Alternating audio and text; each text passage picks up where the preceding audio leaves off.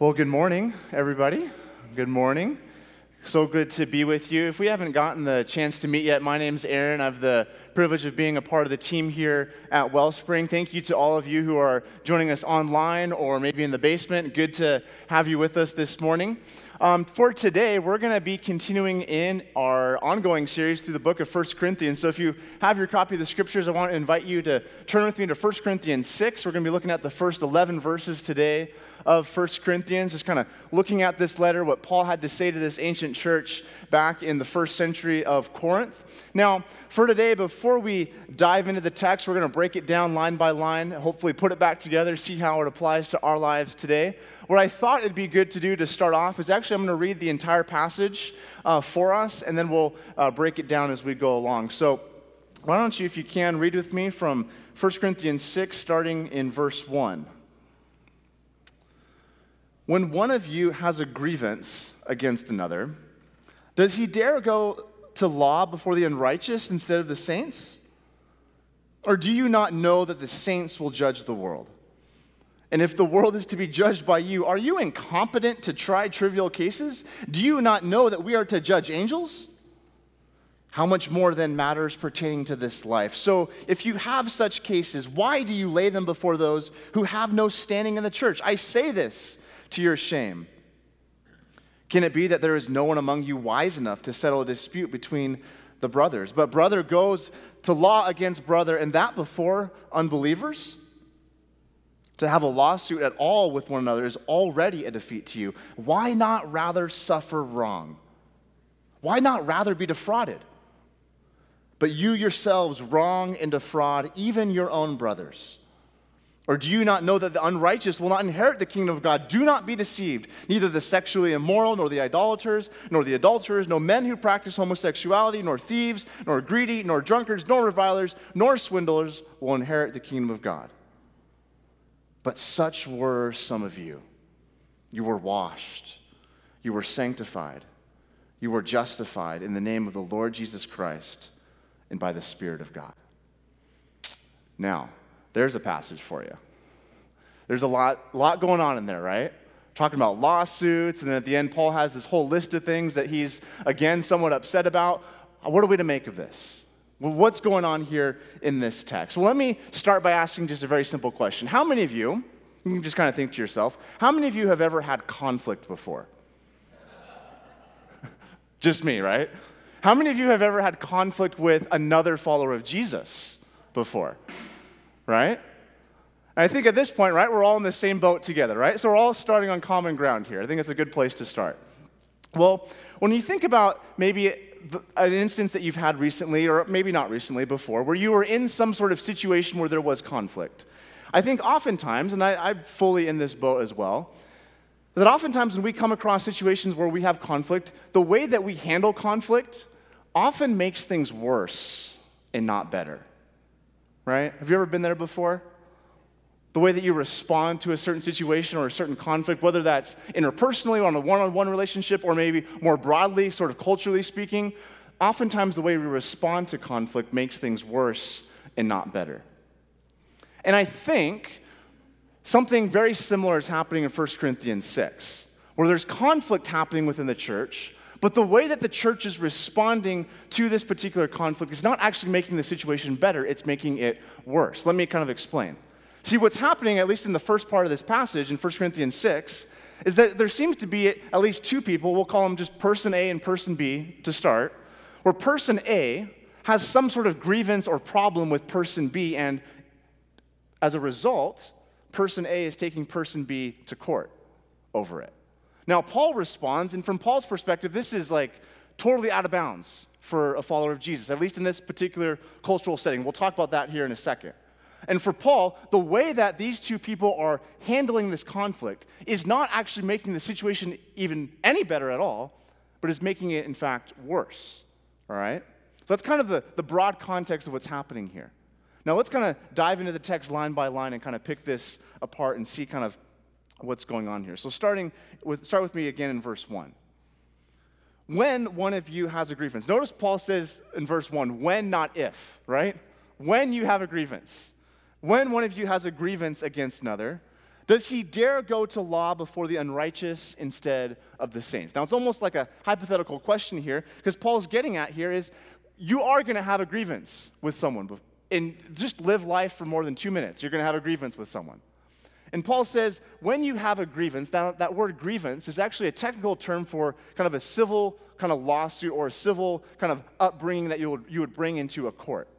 And what Paul's referring to, what he is somewhat kind of ticked off about to a degree, is how dare you go before the unrighteous instead of the saints? Now, this is kind of really important to get at here, some of the cultural context with what Paul is referring to here in first century Corinth.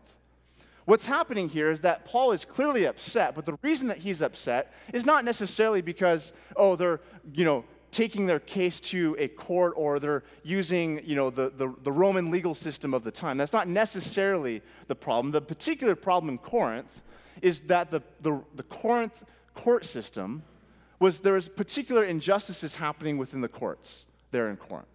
Where what we can tell from history is that a lot of what was happening in the court at Corinth was there was favoritism going on behalf of the rich and those that had more status and more power. And so what Paul is getting at here is, why would you take this situation to a setting that isn't actually going to lead to true justice? It's actually going to only make things worse and perpetuate kind of the favoritism that was happening in that culture. Richard Hayes, he has probably one of my favorite commentaries on 1 Corinthians. He says this about the legal court system in Corinth. He says, recent research on the court systems of the Roman Empire has shown that there was a strong systematic bias in favor of higher status litigants. The overwhelming majority of civil cases were brought by the wealthy and powerful against people of lesser status and means. The judges themselves were members of the privileged classes and would ordinarily give preferences to the testimony of their social peers against the testimonies of those of lower rank. All right, so that's kind of some of the important sort of background that's happening here in Corinth. There's another layer, too, to this as well, is that when you look at sort of the archaeology of the city of Corinth and kind of the layout of the city, it seems like the main court in Corinth was right in sort of the public square. It was wide open, open air, kind of anyone could kind of see and participate what was happening when there would be a court case going on. It's not like our modern day kind of courtrooms where kind of just picture your favorite movie, right? Where it's closed doors and there's only, an X handful of people that are inside the actual courtroom getting to witness the proceedings. It was kind of more in Corinth, this open air sort of idea. So you could be, picking up your favorite food at the local market and just be kind of strolling around with some friends and, just kind of check in on what were the legal proceedings happening of that day. And it was often done, the court system or the court proceedings were often done in this highly sort of rhetorical or very sort of public speaking type way, where it was a lot of entertainment that was happening, a lot of show.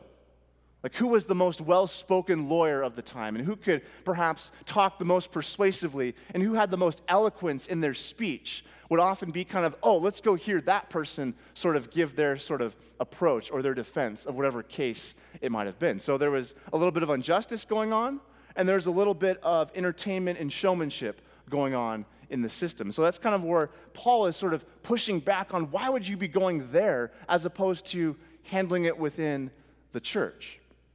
But Paul goes on in verse 2.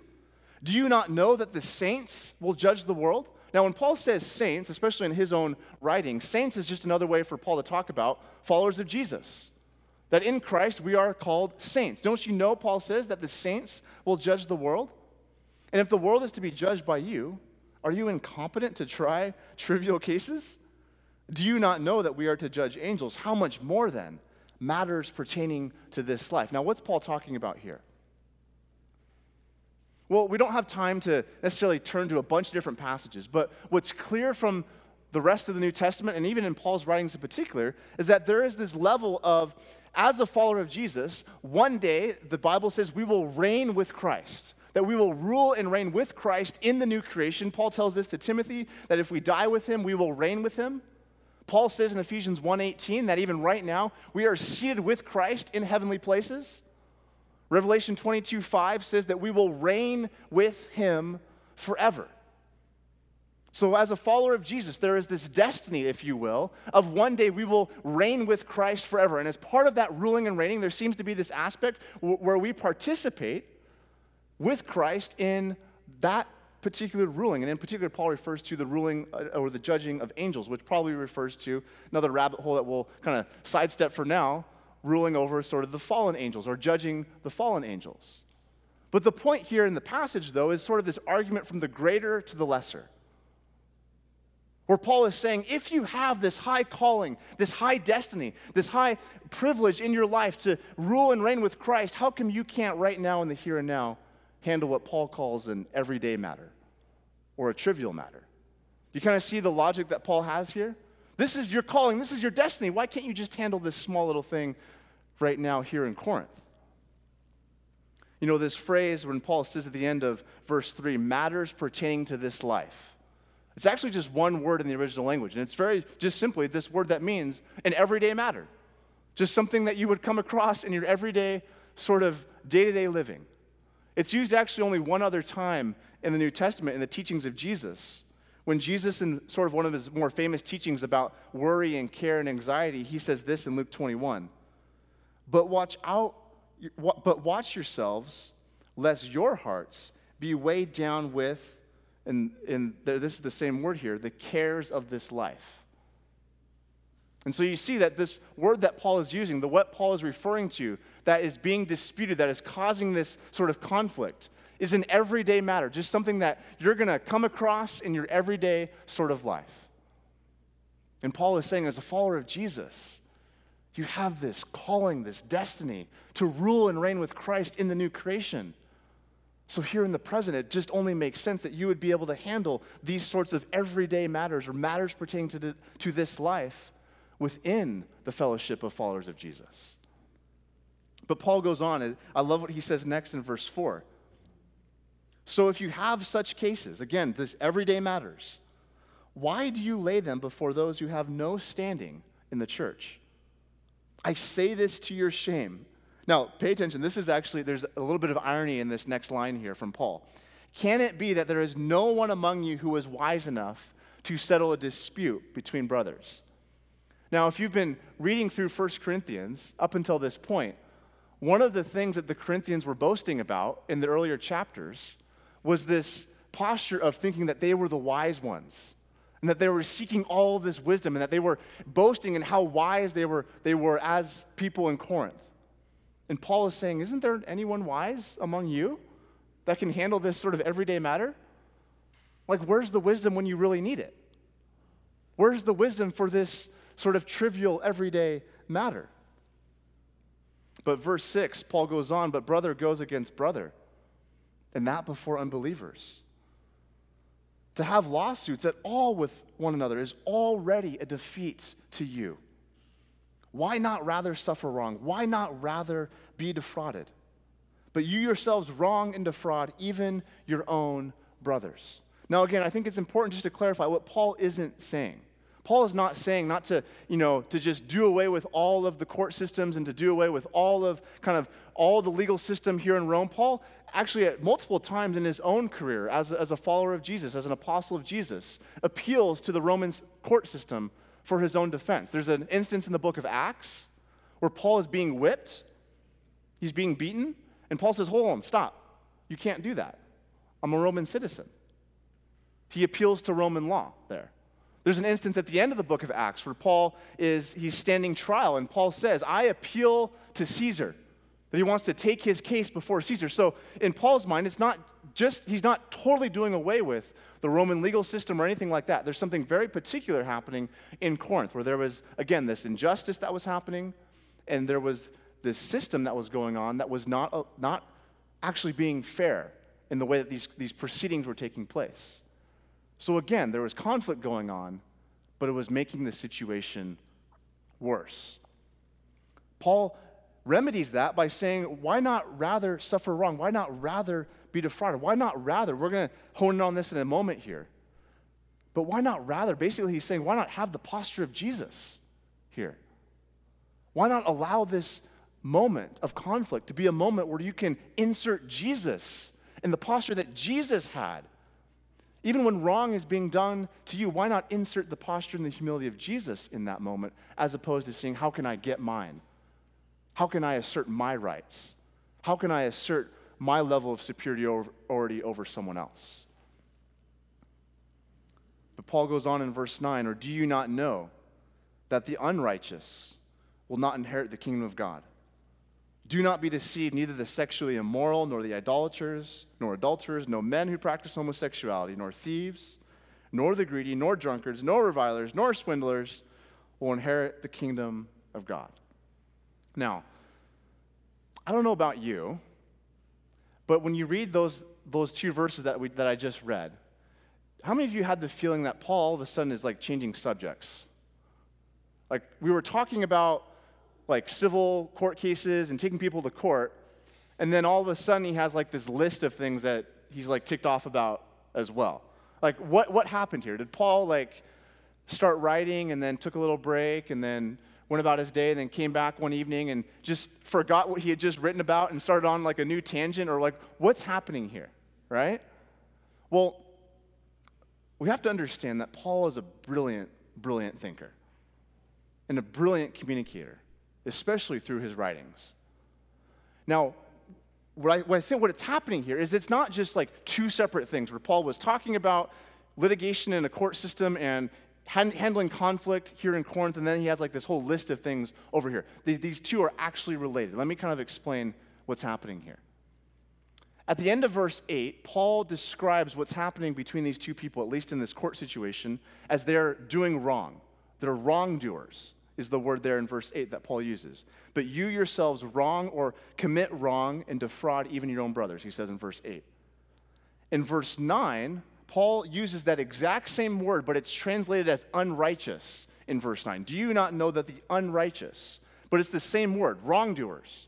Do you not know that the wrongdoers will not inherit the kingdom of God? So verses 8 and 9, they're linked together. That's the first sort of step here. Does that part make sense there? And so what's probably happening here is that imagine you're sort of in Paul's original audience, and you're hearing this letter orally read, and Paul brings up this situation that's happening. We don't fully know the full circumstances behind it, but you're hearing this letter being read, and you're hearing the situation described of person A and person B having this grievance with one another, and Paul addressing it. And perhaps you're in the audience, and perhaps you're hearing this, and you're going, oh, well, that doesn't pertain to me, right? You know, Joe and Bob, they got their thing, they got to deal with it. Oh, I can just sit back and check out, right? I'm home free here.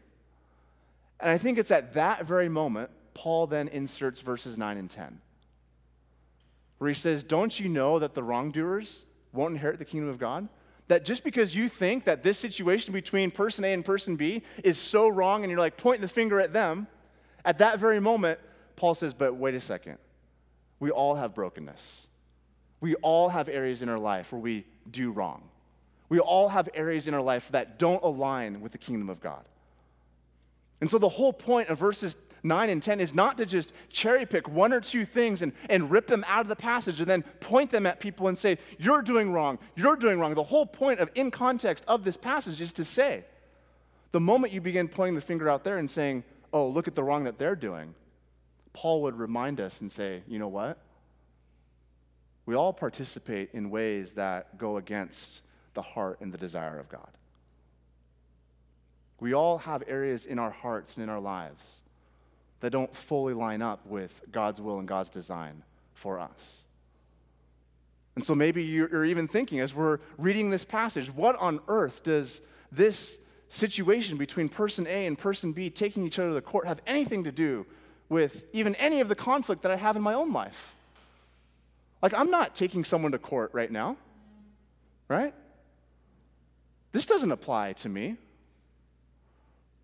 And I think it's at that very moment Paul would want to gently remind us that we have a proclivity and a temptation to want to point the finger and say, oh, they're the ones that are doing wrong. I'm glad someone is getting on them for the problems that they're having in their life.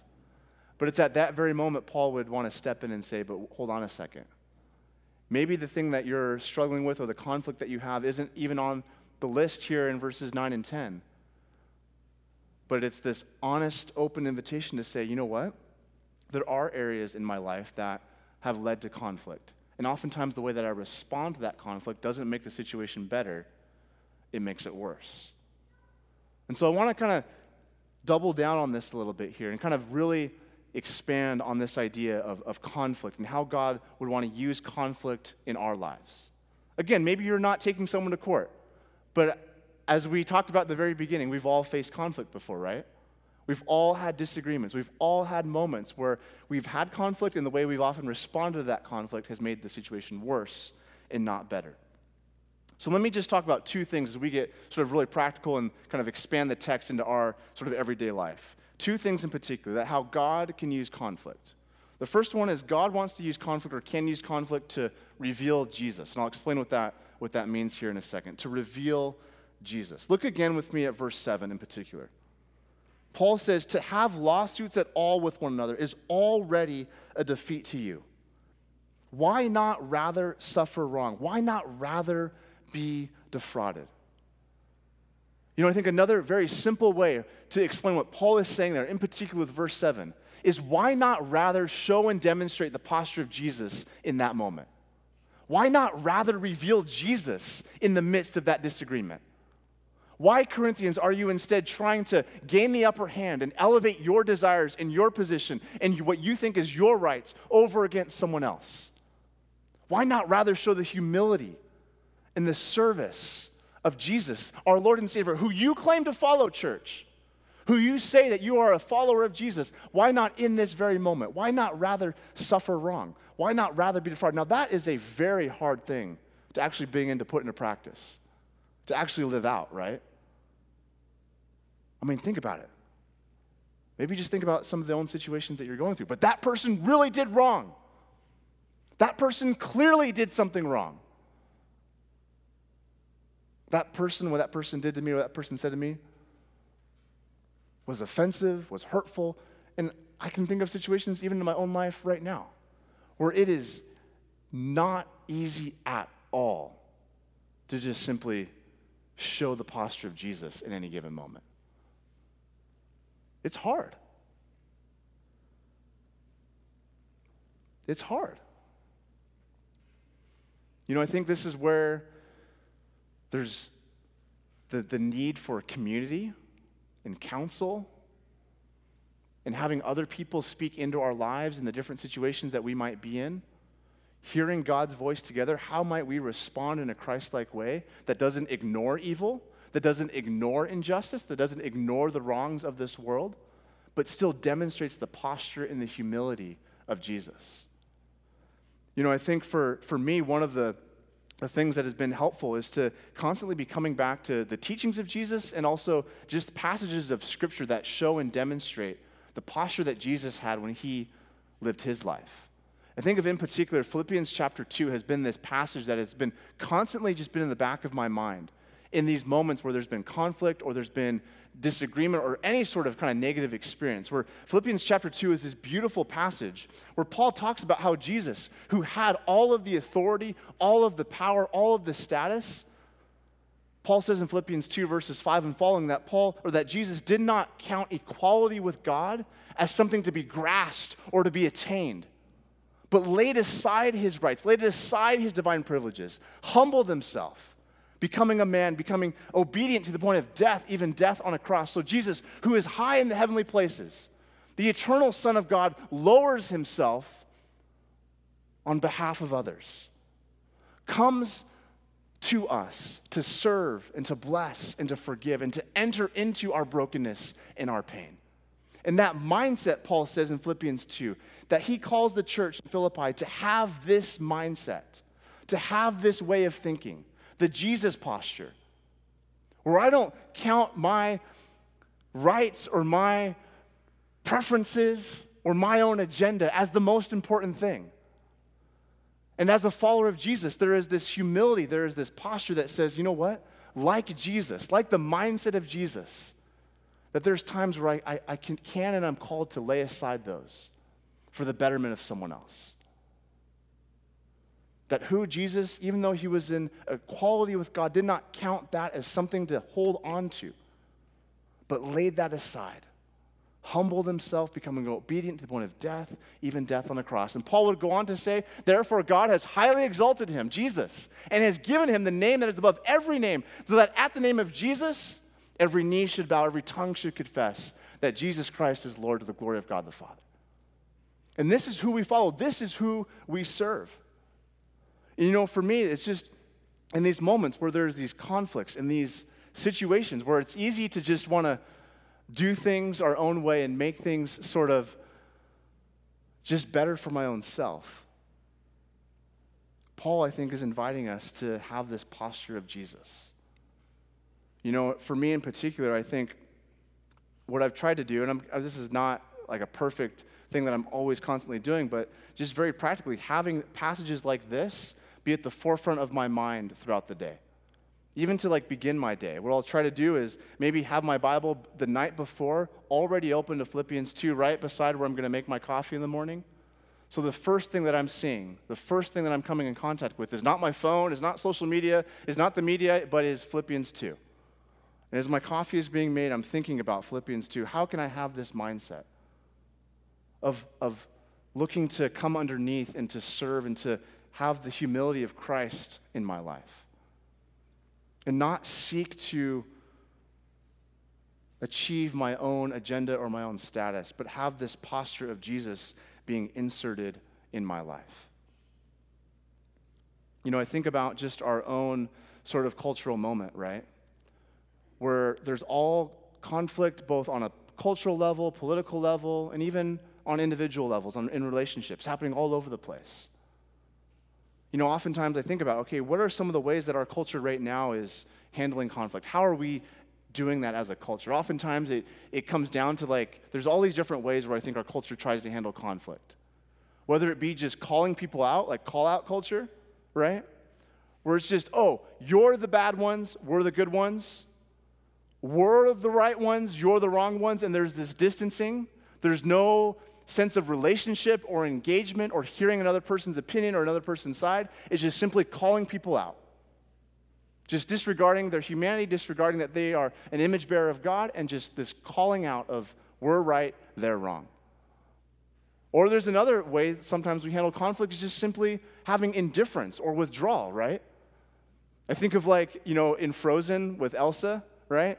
Let it go, I don't care what they say, let the storm rage on, let it go, right? Just completely ignore the situation and withdraw.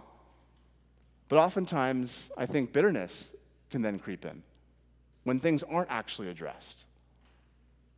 Or another way that sometimes I think conflict is handled in our culture that actually make things worse is just simply eye for eye, tooth for tooth, good old-fashioned retaliation and revenge, right? Not like Liam Neeson revenge and Taken or anything like that, or we're not as cool as Liam Neeson, right? But not revenge like that, but, oh, how can I get back at that person with that email or with that comment? How can I maybe just get a little bit of the upper hand and retaliate against? And I think if we're honest, some of these ways actually make things worse and not better. And I think what Paul is inviting us to consider is how then can we not do some of these things, but show and demonstrate the humility of Jesus? Why not rather suffer wrong? Why not rather be defrauded? And demonstrate the Philippians 2 posture and humility of Jesus. Now, like we talked about last week, I'm not talking about, there's clear instances of whether it's abuse or racism or things like that, where please come talk to us here as the leadership of Wellspring. We're not saying, just ignore that, just, be a doormat, things like, I'm not saying anything like that at all. Remember, Paul is talking about, the language he is using here is a quote, everyday matter, right? Something that should just be able to be handled within the church as followers of Jesus. Something that we have the wisdom and the ability by the Spirit of God to show and demonstrate humility through this.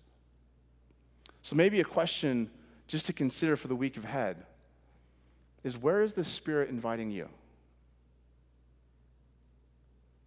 And how is the Spirit inviting you?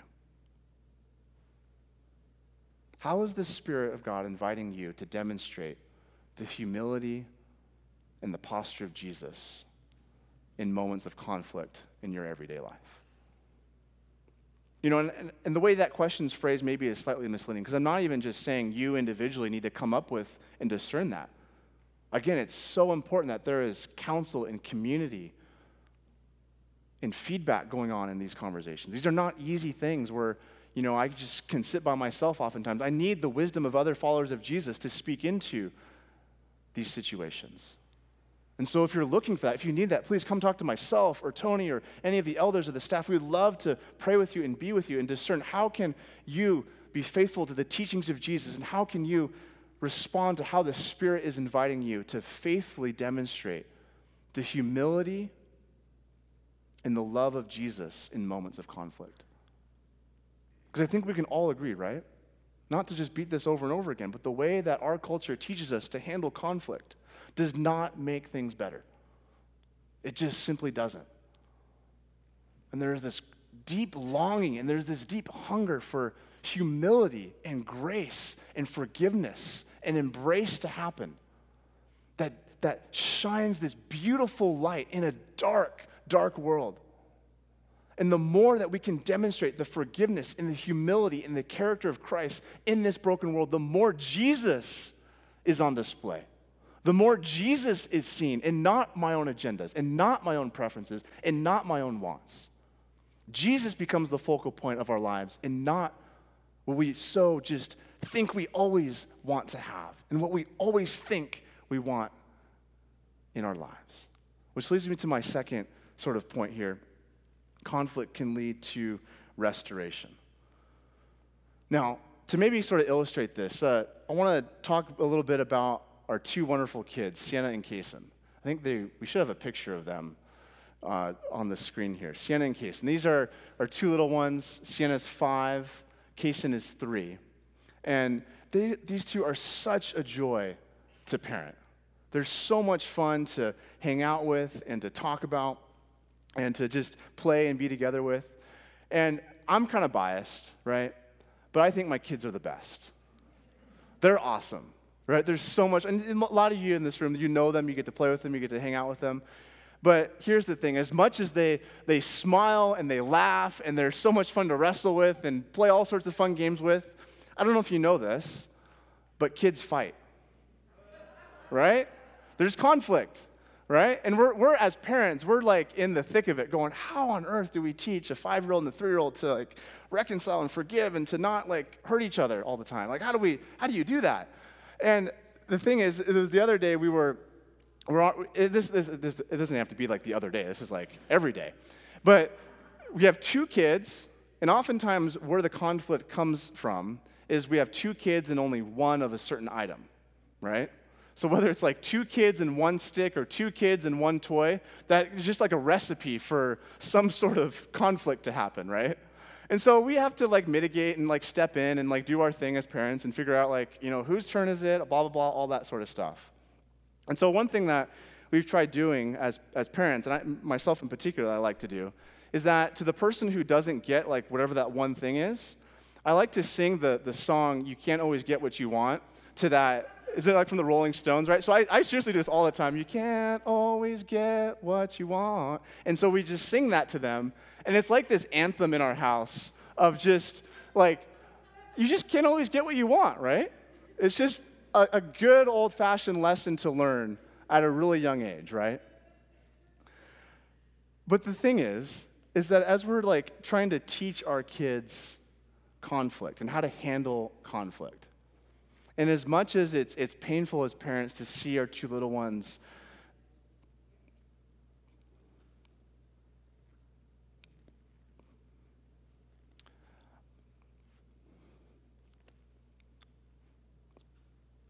when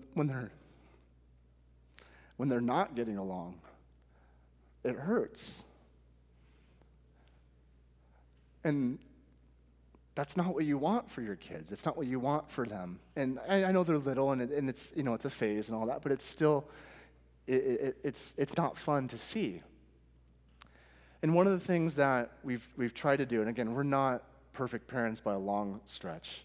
There's so much that we're relying on so many of you who've gone before us to help teach us and to show us. But one thing that we've learned from some wiser, older friends is how when their kids were younger and they were in seasons of conflict, what they would do is they would speak the truth of who they are over them. And they would say very specifically to their little ones, and in our case, for Sienna and Kaysen, you two are best friends. You two are best friends.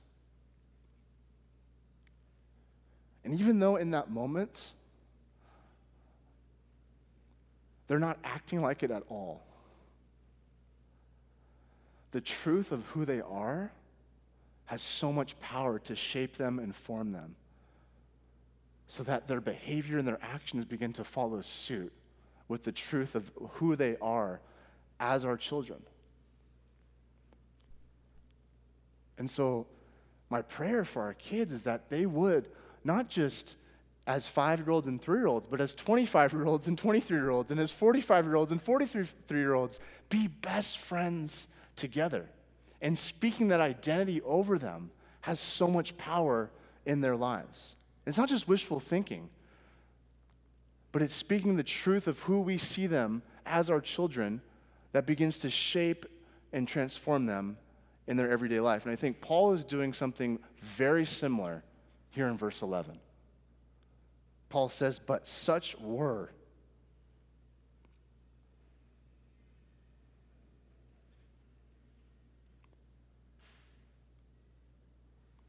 Such were some of you. Don't miss that simple point. It's a past tense statement. In the past, such were some of you. You were washed, you were sanctified, you were justified in the name of the Lord Jesus Christ and by the Spirit of God. See, so much of the Christian life is living into what has already been declared true of you. You know, I think as followers of Jesus, it's easy to forget the truth of who we are in Christ. We just go about our daily lives thinking, okay, I'm just going to, make my coffee, go to work, play with the kids a little bit, go for a walk in the evening, and we just forget who God has declared us to be, despite of all our brokenness, despite of all the things we've done wrong. Paul says, but such were some of you. You were washed, you were cleansed in a world that wants to heap so much shame and guilt over us. Paul says, no, you have been washed of that. You were sanctified. That's just a fancy way of saying set apart. Set apart to be a part of God's family, to serve and represent God in this world. You were justified. Another fancy Bible word saying you have been declared right and you have been declared to be in the family of God. In Corinth, where they're trying to justify themselves as to who's right, who's wrong, how can I elevate my own status? Paul says, no, you have been justified by the Creator. You have already been declared right. So why are you bickering over who's right and who's wrong and who can gain more status over someone else? You have already been declared right in the sight of God. And you have been justified in the name of the Lord Jesus Christ. Now, man, the whole idea of in the name of the Lord, that is a huge biblical theme that runs all throughout Scripture. And for Paul to say that you have been justified in the name of the Lord Jesus Christ, in the reputation, in the honor of who Jesus is, that what is true of Jesus is now true of you if you are a follower of Jesus. The truth of who Jesus is begins to permeate your own existence. You have been justified in the name of the Lord Jesus Christ by the Spirit of God. Not something that you've done to earn, not something you've done to achieve, but by the power of the Spirit working in and through your life. Not just to save you, but to empower you for everyday living. And this is the truth that Paul wants the followers of Jesus to sit in and to think about and to dwell on. Notice how Paul wants to pastor the church in Corinth through conflict. He wants to remind them of who they are in Christ and to speak that identity over them. Now, another layer to this. Especially in our American culture, we want to individualize this. All of the yous here in verse 11 are plural. You all have been justified. You all have been sanctified. You all have been washed in the name of the Lord Jesus Christ and by the Spirit of God. It's a collective thing. It's a plural thing. It's a communal thing. Which, think about it, in the moment of conflict between followers of Jesus, what is true of you in Christ is also true of that person that is driving you nuts.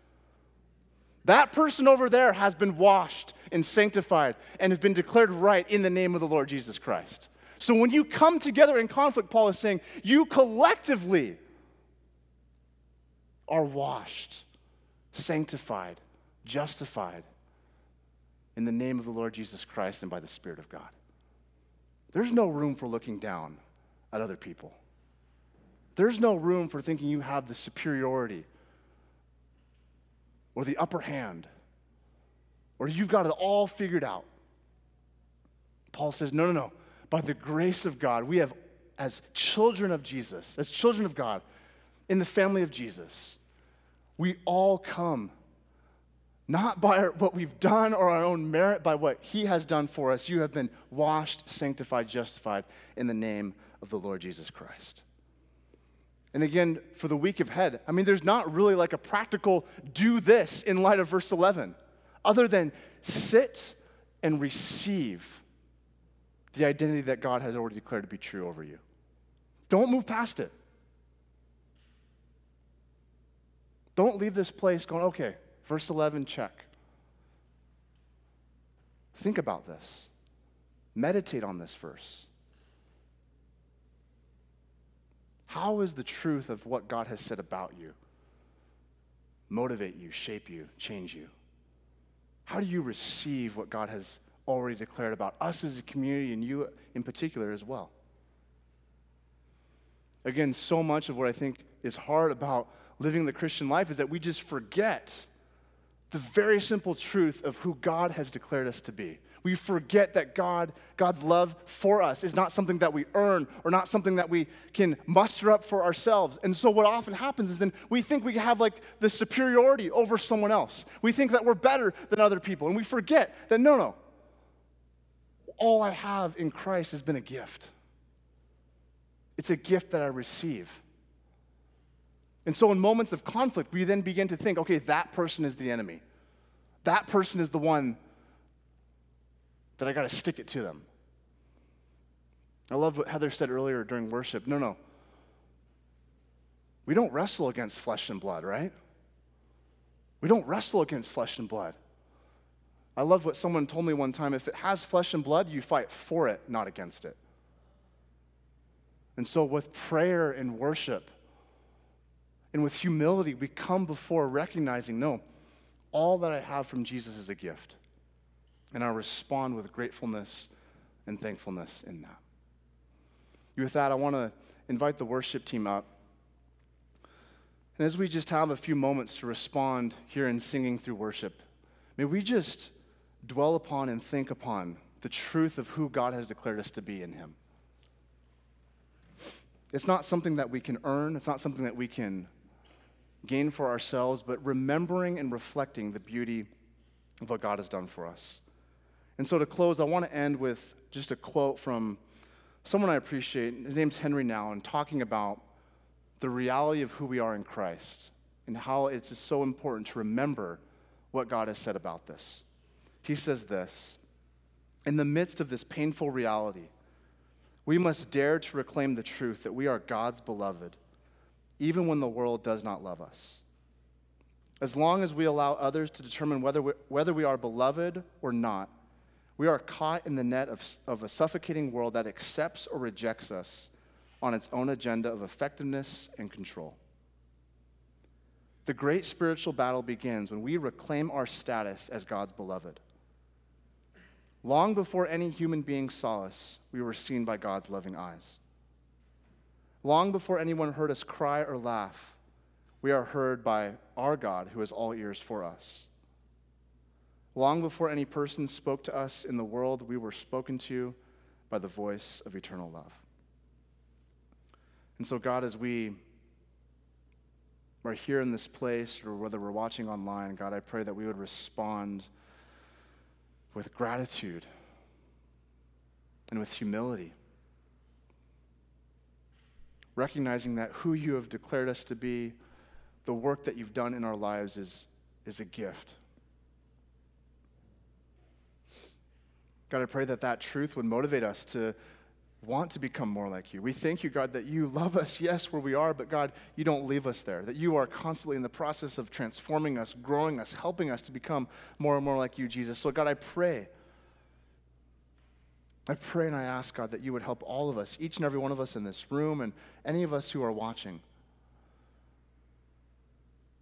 that we would know, not just in our heads or as a fact, but just in a deep, deep way, God, that you are for us and not against us.